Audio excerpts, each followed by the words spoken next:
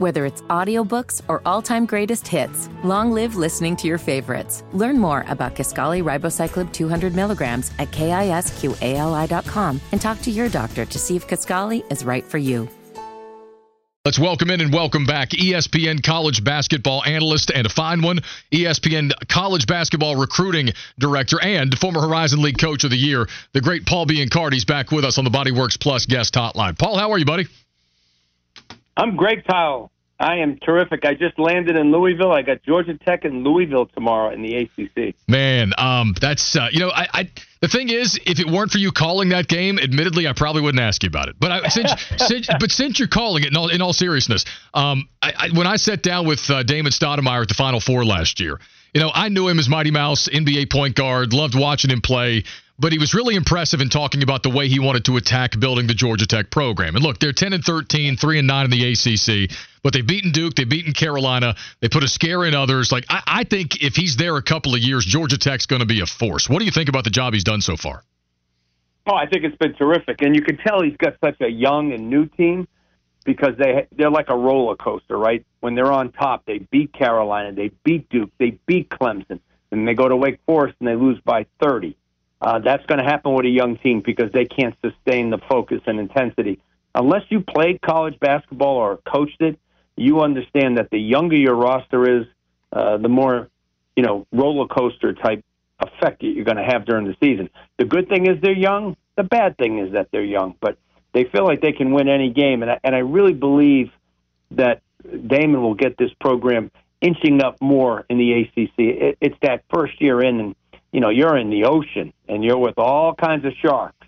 You got to figure out where to go to get your players and then have a great staff to develop them. But I love the kid Miles Kelly. Nathan George has been a real pleasant surprise for them as well.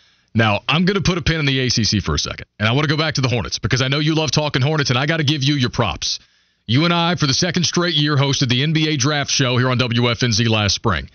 You said unequivocally the Hornets have to take Brandon Miller with the number 2 overall pick. You celebrated. You fist-pumped again. You screamed when they took Brandon Miller with the 2nd overall pick, contrary to what some people felt that night.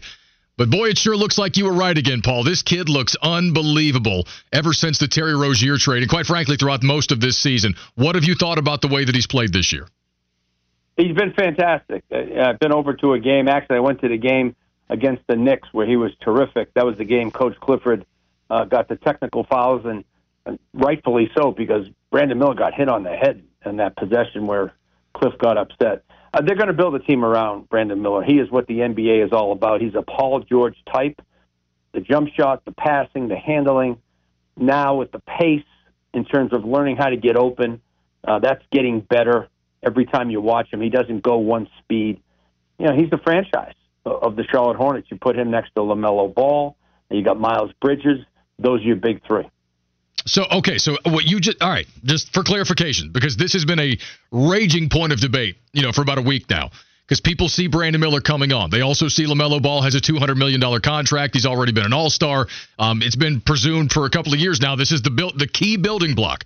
But you're saying, hey, you're building this team around Brandon Miller first, yes?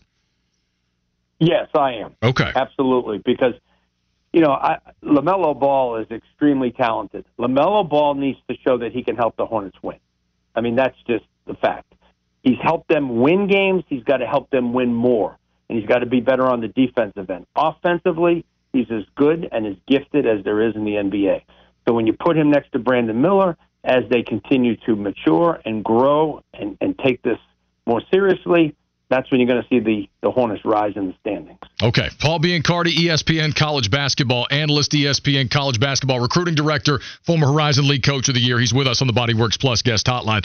Real quick on the Hornets, too. Yesterday, trade deadline, maybe the biggest trade deadline day in Hornets history.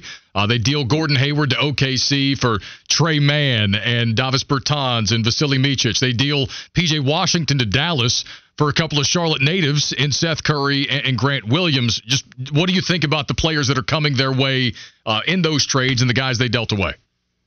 Well, I love the guys they got coming in. I'm a big Grant Williams fan. Obviously, he's a local kid. I followed him throughout his high school career in Charlotte, North Carolina, Providence Day, and then at Tennessee, he just elevated his stock, his body, his game, his leadership. went to my Boston Celtics because I am a Boston native, as you know, and I thought he did a great job fitting in with the Celtics, became a three-point shooter, great passing, small ball power forward, if you will, and he was not afraid to take on the challenge of guarding a Giannis Puma, whatever his name is. I can't say it. But I'll tell you what, Grant Williams has the toughness that's going to help Charlotte a lot. And Seth Curry, obviously, is a shooter and a guy who's local. So I really like those two guys coming in. I like them a lot. All right, Paul, let's get back to hoops tomorrow. Let's go to Carolina here. Just the last week, we've seen them beat Duke, fall to Clemson without Seth Trimble in a frustrating game that, Armando Bacot was pretty vocal about, and now they get a chance to bounce back again tomorrow at Miami. I expect they'll be focused and ready to start early, but it's Miami on the road. The Canes need a win, and Jim Laranaga's crew pretty frustrated after the UVA loss. How are you feeling about Carolina in Coral Gables tomorrow? Yeah, they got to go down focused. They might have lost their focus a little bit, the players, not the coaches.